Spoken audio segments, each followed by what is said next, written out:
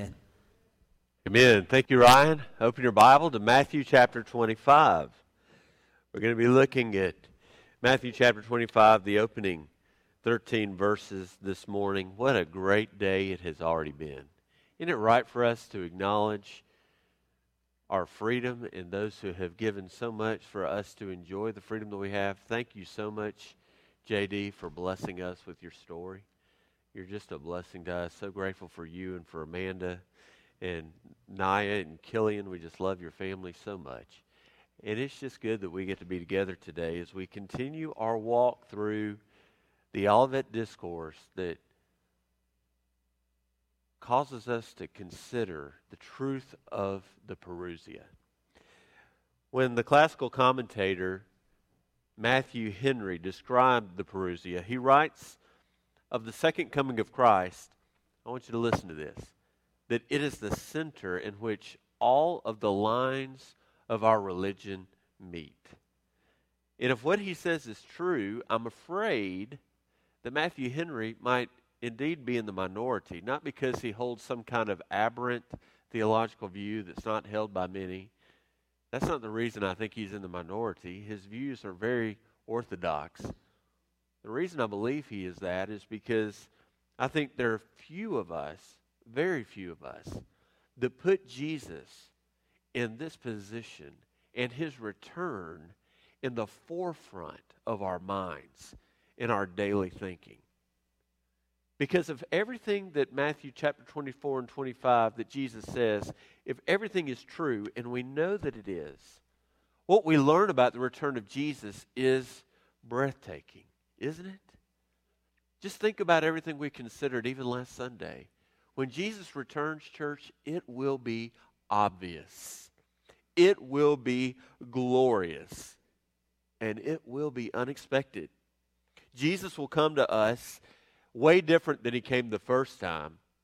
Because the first time he came as a helpless baby and as a humble servant. But when he comes this second time, he will return in the same way that he left. And he will come back as the universe's conquering warrior and unrivaled ruler. And when he comes again, I want you to hear me. All that has been written and all that has been experienced that has been filled with sadness, all of that which is sad, he will turn and make untrue. He will come and bring final judgment with him. He will usher in upon his return 1,000-year reign, and he will finally throw the ancient serpent, Satan himself, into an inescapable pit. So when we talk about Parousia, we're talking about something for which we are preparing that's going to affect our lives, not just for the next century and not just for the next millennium.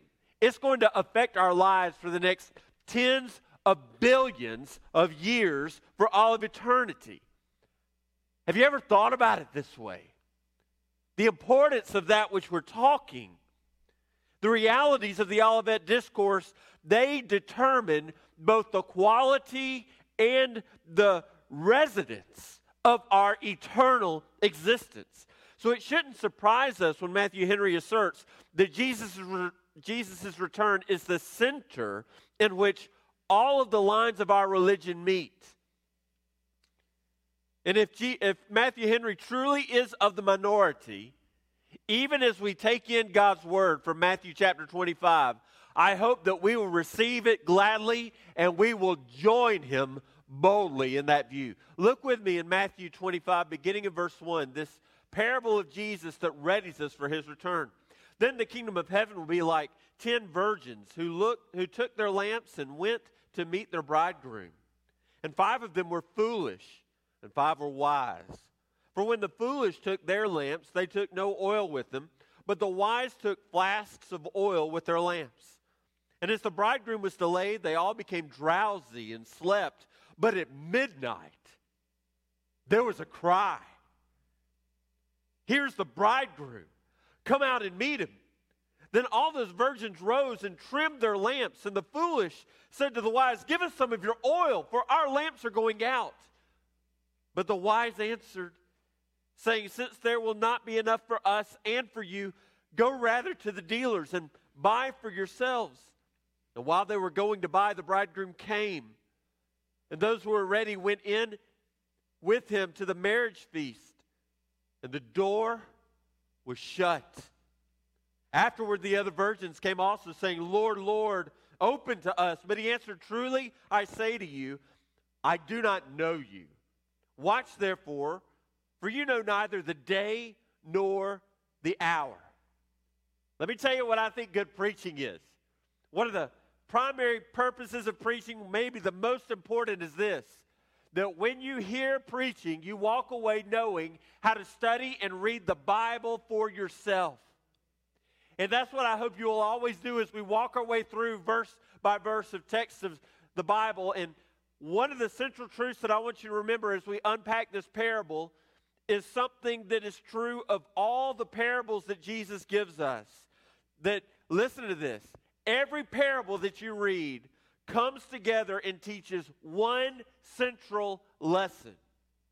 We have that lesson right here in this chapter, and here's the lesson that I want you to consider this morning. The followers of Jesus must live ready for the return of their King at any time. That's what we learn from this text. Now, there are three main characters in this story, though when we first open up in chapter 25, verse 1, you might think that there's only two. There's mention of a bridegroom and there's mention of 10 virgins. Now, when we talk about the bridegroom, that's easy enough. There's only one of those. But when it talks about 10 virgins, they are essentially bridesmaids of the bride. They are described as being virgins to convey the message that they are unmarried women, part of the bridal party, if we're thinking of it in the way that we think about marriages and weddings today. And all of these are virgins telling us they are assumed to be in waiting in a virtuous way for their future husbands. And we also learn in these opening verses that they each possess a lamp. And these lamps are oil-soaked torches. And each of them is going to need a lamp because the bridegroom's coming at night. And if they're going to make their journey with the bridegroom, they're going to need their lamps when he comes.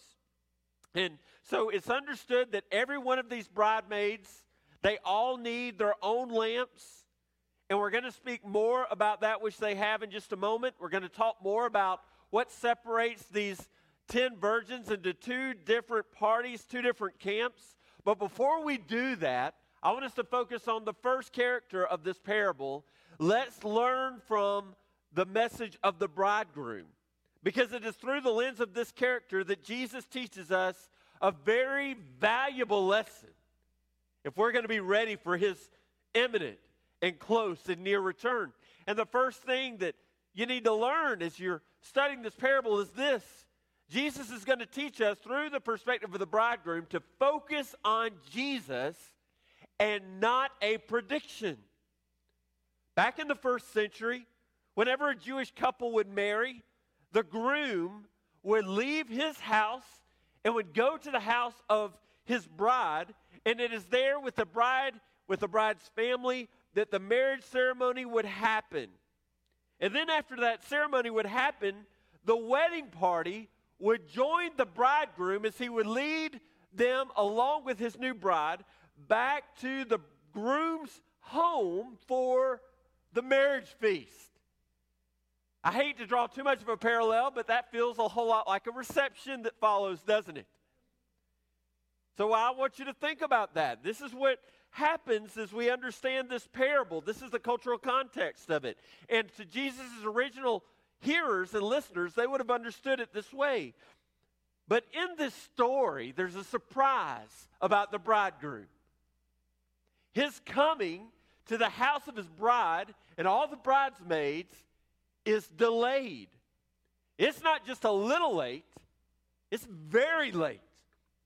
And in fact, he does eventually come, but it is much later than anyone who had gathered in the home of the bride would have ever expected. And by the time that bridegroom comes to the home of where all of the bridesmaids had come together, they have decided that this wedding is not going to happen tonight. They've been assuming this is going to happen another night. So it tells us that they've grown drowsy and they've fallen asleep. Now, don't over-spiritualize that concept of being drowsy and asleep. What happens when you're tired late at night? You go to bed, right? There's nothing wrong with that. That's not the point. Don't miss it and think that these people are asleep in the day. That's not it. The bridegroom has been late getting there. He's not shown up. Naturally, they're physically tired and exhausted, so they go to sleep. They don't expect anything else to happen that night. I mean, let's just think of it. Who in the world gets married after midnight, right? We just assume it's going to happen another day. But herein lies the lesson from the bridegroom. Jesus' return is going to come later than any one of us would ever expect.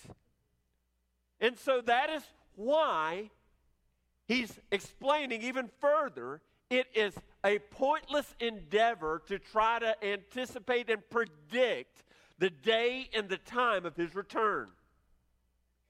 All of this detail takes us back to what we just read last week in Matthew chapter 24, verse 36, when Jesus said, "But concerning that day," don't you want to know the day? Wouldn't it be great if we just knew when? "But concerning that day, the hour," Jesus says, "no one knows, not even the angels of heaven, nor the Son, but the Father only." In fact, he mentions it again upon his ascension into heaven. It's recorded in Acts chapter 1, verse 7. Right before he ascends into heaven, he says, "It's not for you to know the times or seasons that the Father has fixed for his own authority." The time of Jesus' return is something, church, that we are not to know. It is a secret knowledge in the mind of the Father, and it is not for us. But we want to know it, don't we? When I was a kid, I got to tell you, I just wanted to know certain things, especially come December. And I got to admit to you, I told my parents this in the first service when they were in it. Mom looked very surprised. She did not know this. I gave her a confession from my childhood. It always gets you in trouble and leads to great conversations after church on Sunday. But I'll never forget when I would go and I found where my parents would hide my Christmas presents. And I never told them. I was smart enough to not tell them where it was that I knew they hid them, because they continued to hide them there every year. So most years, I would have to really act surprised after knowing already in advance. Some days, I'll tell you, I thought I was getting something my brothers were getting. I'd have to have the feeling of disappointment. But all of that happened. Now, why did I do that? It was deceptive. It was wrong. But why did I do that? Because I just wanted to know. There's just something in us that just wants to know, don't we? It's something that we've inherited from our first parents, Adam and Eve, back in the Garden of Eden. Do you remember what it says in Genesis chapter 2?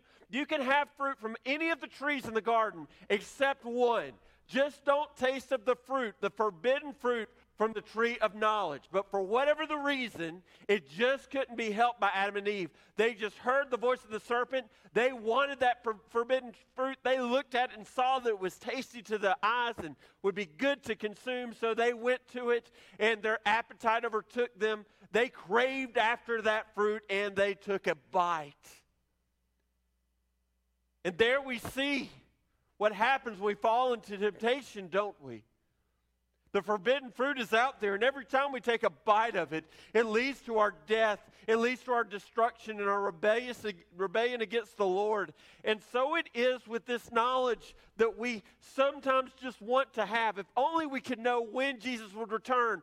But listen, church, don't try to bite from that tree. God doesn't want you to know the day. That's not to be our focus. Don't take a bite of these things. Don't even put your gaze there. Instead, let's claim that we're going to live our way in a different way. A way that this parable tells us we ought to live.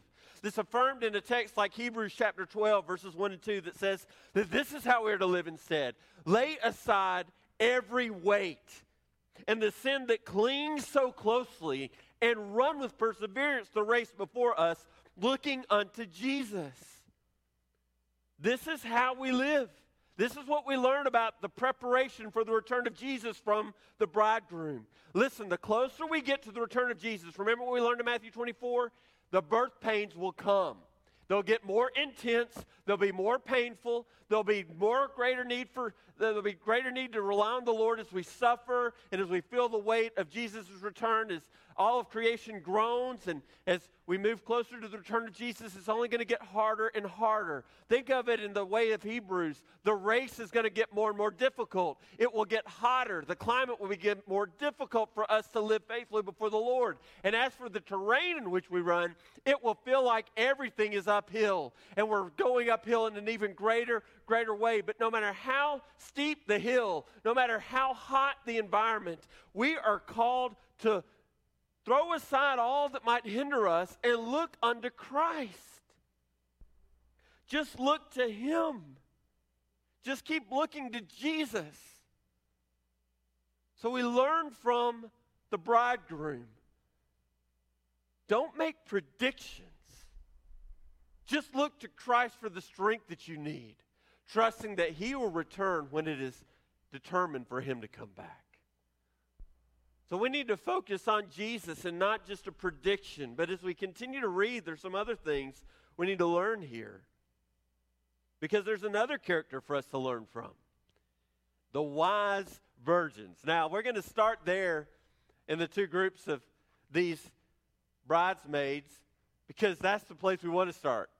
This is the group that we want to be a part of, right? I sure hope that's the way you feel, because it's very true here. And this is important for us to remember, because when it comes to Jesus' return, there are going to be true followers of Christ and those who are not true followers of Christ. We're going to see that as we continue on in Matthew chapter 25. He will separate the sheep from the goats. You want to be the wise virgins. You want to be the wise unmarried women, not the ones who are called foolish here. So this is the group we want to be a part of, and let's see what we are to learn from them. These are the true followers of Jesus. All of these virgins have lamps, and their lamps are ready to go whenever the bridegroom is to come. But it is the wise ones who not only have a lamp, but also have with them flasks of oil, because the journey with the bridegroom is going to require way more oil than what you can dip your torch in to begin the journey. You got to bring more oil with you. When I was thinking of this principle, we all felt this a few weeks ago, didn't we? The Colonial Pipeline. Oh my goodness. We wondered, would we ever be able to drive our cars again? We feared that we never would. And what happened when you found out? I remember I got the news, and I looked at my gas gauge, and I looked at Allie's gas gauge, and both of them were almost on empty. And I said, we are going to be walking a lot. I mean, we've got to do something. So I did what every husband ought to do, and I went and I got in her car, and I went from one gas station to the next until I finally found the one in Mableton that I could still find a little gas from, and I got as much gas as I could for her car to make sure we had at least one vehicle. And then I just said, well, at least we got one car. We can get around, right? When we learned that it might be that we were unable to get gas, you made provisions, didn't you? You did whatever you had to do. You stood in line. You waited. You paid like $40 a gallon if you had to, because you knew that you needed to be able to get from one place to the next. You didn't just sit back. You didn't just learn of that news, most of us, and say, well, that's going to not be any fun, and just sat back and waited. You did something, right? That's what you do when you learn that information. You want to be prepared. You want to be ready.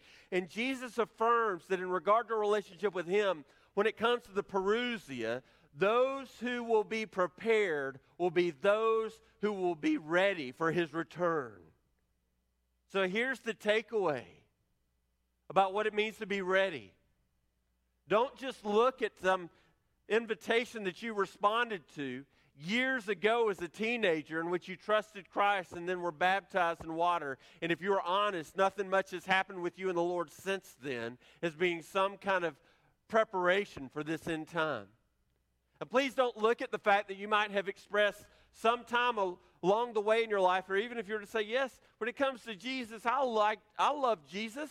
I care about Him. It is way more than affection. It's way more than just an invitation that you responded to. I want to ask you, what are you doing now with Christ? Are you walking with Him intimately today? Are you toiling around and fooling around with some sort of sin that's pulling you away from fellowship? Or are you right with God right now? This is how we've got to live as the wise bridesmaids show us how to live, ready for his return. And if it were to come right now, there wouldn't be anything we would regret. We would be ready for his return. And that's what we learn from this text. So bring glory to Jesus in the present. That is the lesson of the wise bridesmaids in this passage. But then there's another group. There's 5 wise ones, and then there's 5 that are called foolish. It's the third character from which we are to learn. I saved it for last. It's the one that none of us want to be a part of. These are the unfortunate ones in the story. They are still called virgins, meaning there is some level of chastity in their lives. In some way, they're still saving themselves for their future husband, at least it looks like they are, which represents the majority of churches everywhere, a combination of those who are faithfully serving the Lord and those who are not, and only the Lord knows the difference. I don't know it, but you know. I don't even have to continue, and you already know which camp you fall into. The Holy Spirit is laying on in your heart and made it can get abundantly clear where you fall in the story.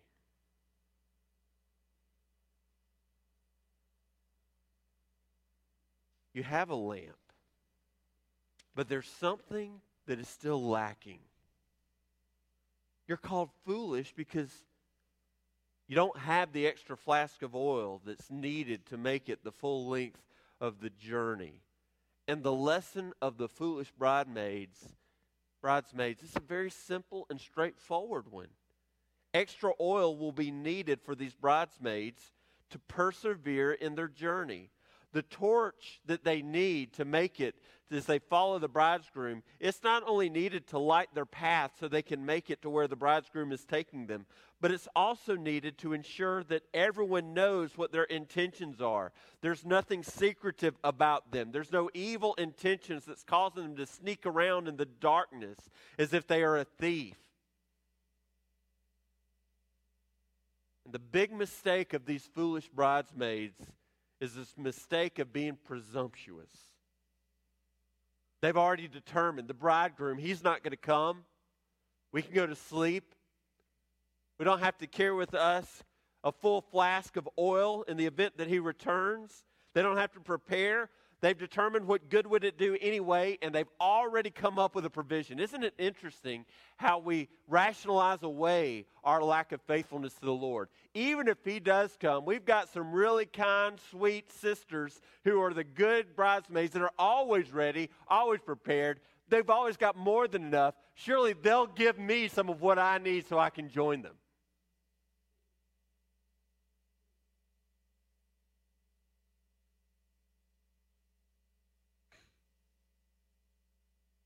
But they can't share. There's such presumption in the way these live. And it's not that they're sisters who are faithful. It's not that they'd be unwilling to share if they could. It's that they can't. It's the same thing that Paul teaches us in Romans chapter 9 when he's talking about his love for his fellow countrymen. If only they would believe in Jesus to be the Messiah. And he says, if only my fellow countrymen would repent and believe, but they are accursed and they will not. But I would be accursed for them if I could. It shows the love that we have for people who are unbelievers. But at the end of the day, even if we could give up our salvation and go to hell for someone else to go to heaven, we cannot. Preparation cannot be transferred. My girls cannot live off of my preparation. I can't live off of Allie's preparation. All of our preparation for each individual person has to stand alone.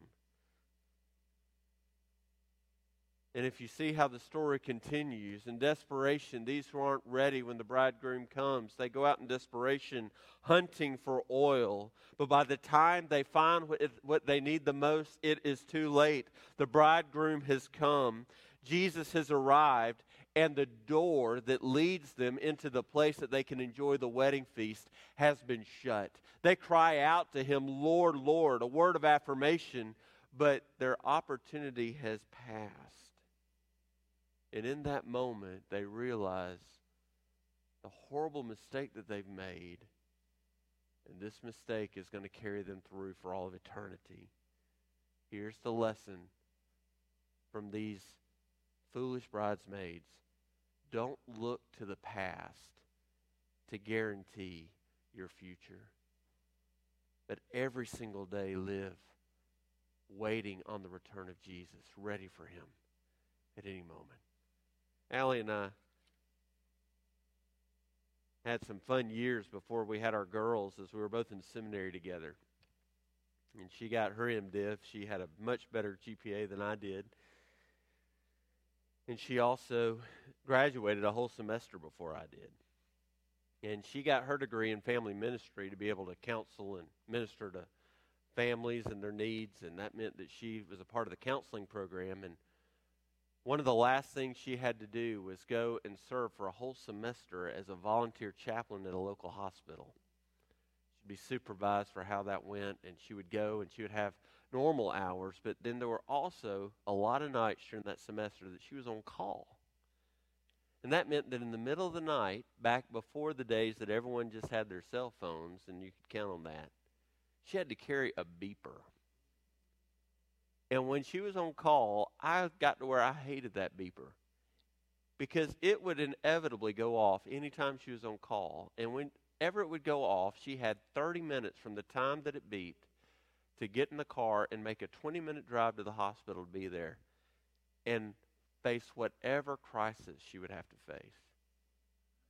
It could be an infant that came in an emergency way who had recently died.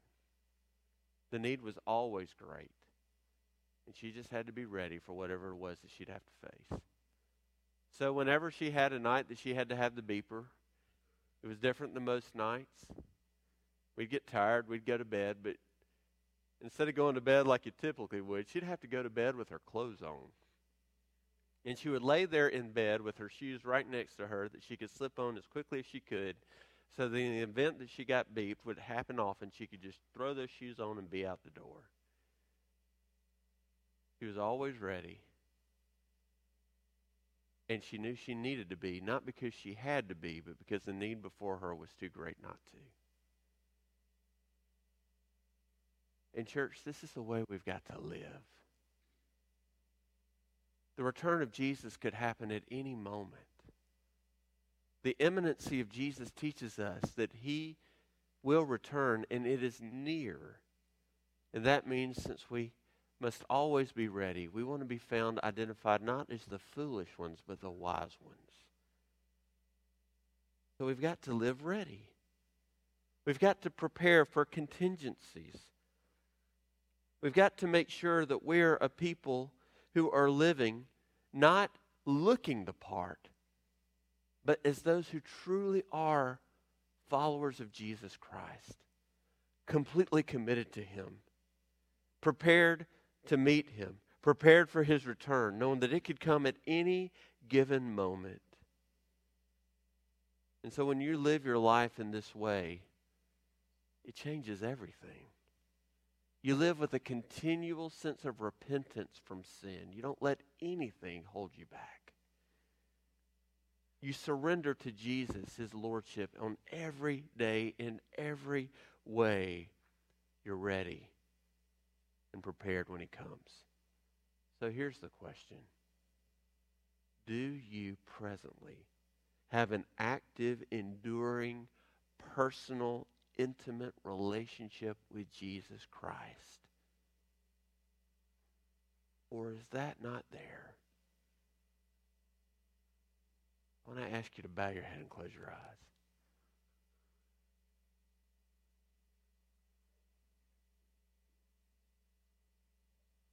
Are you ready? You know, it's got to be more than an invitation, but an invitation is where it so often begins. I'll never forget when I was facing the reality of my own sin and understanding its weight, and the Spirit was working in my life. After I talked to my dad, I heard the invitation of the church, and I ran down that aisle. I just needed everyone to know what Jesus had done inside of me and respond to Him in obedience. You see, there's got to be a place in your life that you transfer all of your sin and yourself and you trust in Christ. And that's where relationship with Him begins. You pass from death to life. You become a child of the King. You confess with your mouth that He's Lord and believe in your heart God raised Him from the dead, and then you're saved. Do you know Christ? Do you have a relationship with Him? For those of us in here who know that we're not in the camp of the foolish, but we're trusting in Christ every day, we're in the camp of those who are ready for Jesus' return, I want you to hear me. This message is for all of us too. Because in any given day, there's an area in our life that we need to constantly focus on. The Lord is speaking to you right now. Is there an area of sin that you're toying around with? Is there a relationship with someone that's just not right that you need to make right? Is there a neighbor that you haven't shared the gospel with that you want to be there with you for all of eternity, for these tens of billions of years, thanks to the finished work of Jesus? Just ask you to be honest before the Lord in this invitation. Just make sure you're right with Him. I pray that we'll be found faithful, that there'll be an endurance in our life when we stand before Him. Father, I thank you so much for this time. I pray that you'll just have your way with us, that we'll follow you in obedience and respond to your word. In Christ's name we pray, amen.